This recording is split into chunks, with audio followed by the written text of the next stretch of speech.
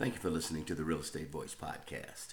I'm Vernon R.E. Jones, managing broker, owner of Jones Homes, and for over 30 years, we have serviced the 7-county Denver metro area.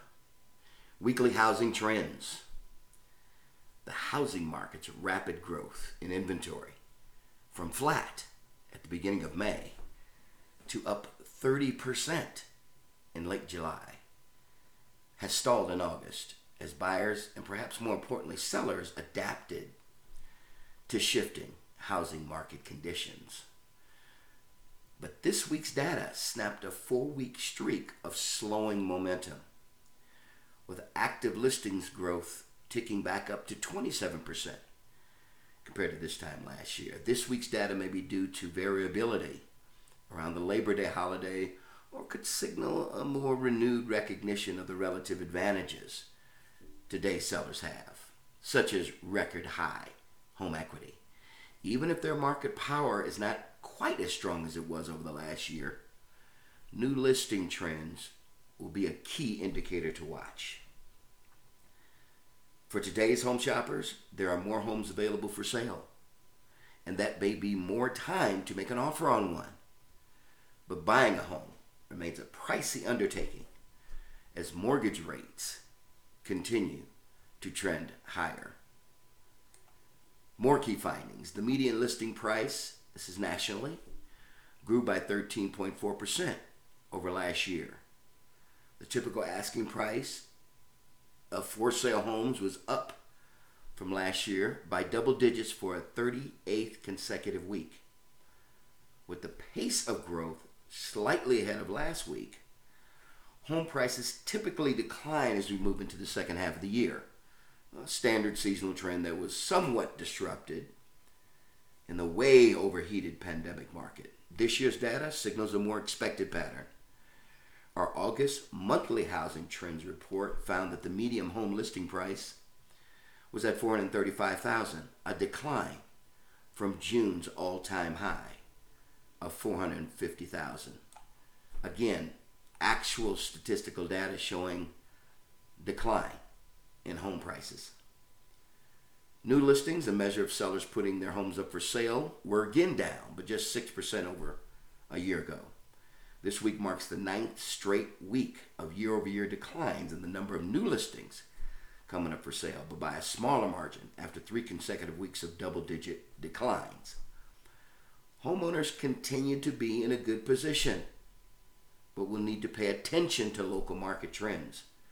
As buyers navigate higher purchasing costs, sellers will find that they are more price sensitive and more willing to ask for contract concessions than last year's shoppers. Active inventory, again, continued to grow and improved 27% above 1 year ago.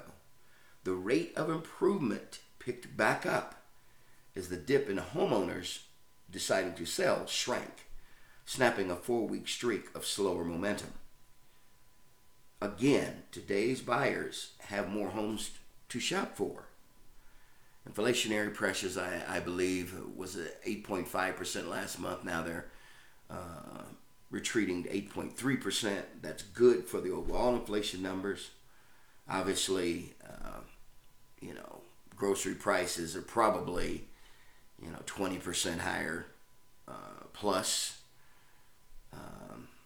is my guess. You're talking about gas prices are still higher than they were last year, but it looks like there's some slight, albeit very slight, some slight decreasing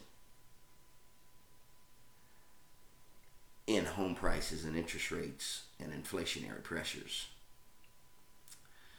Homes basically spent an extra 5 days on the market compared to this time last year. For the 6th straight week, homes are sitting on the market for a longer time than last year.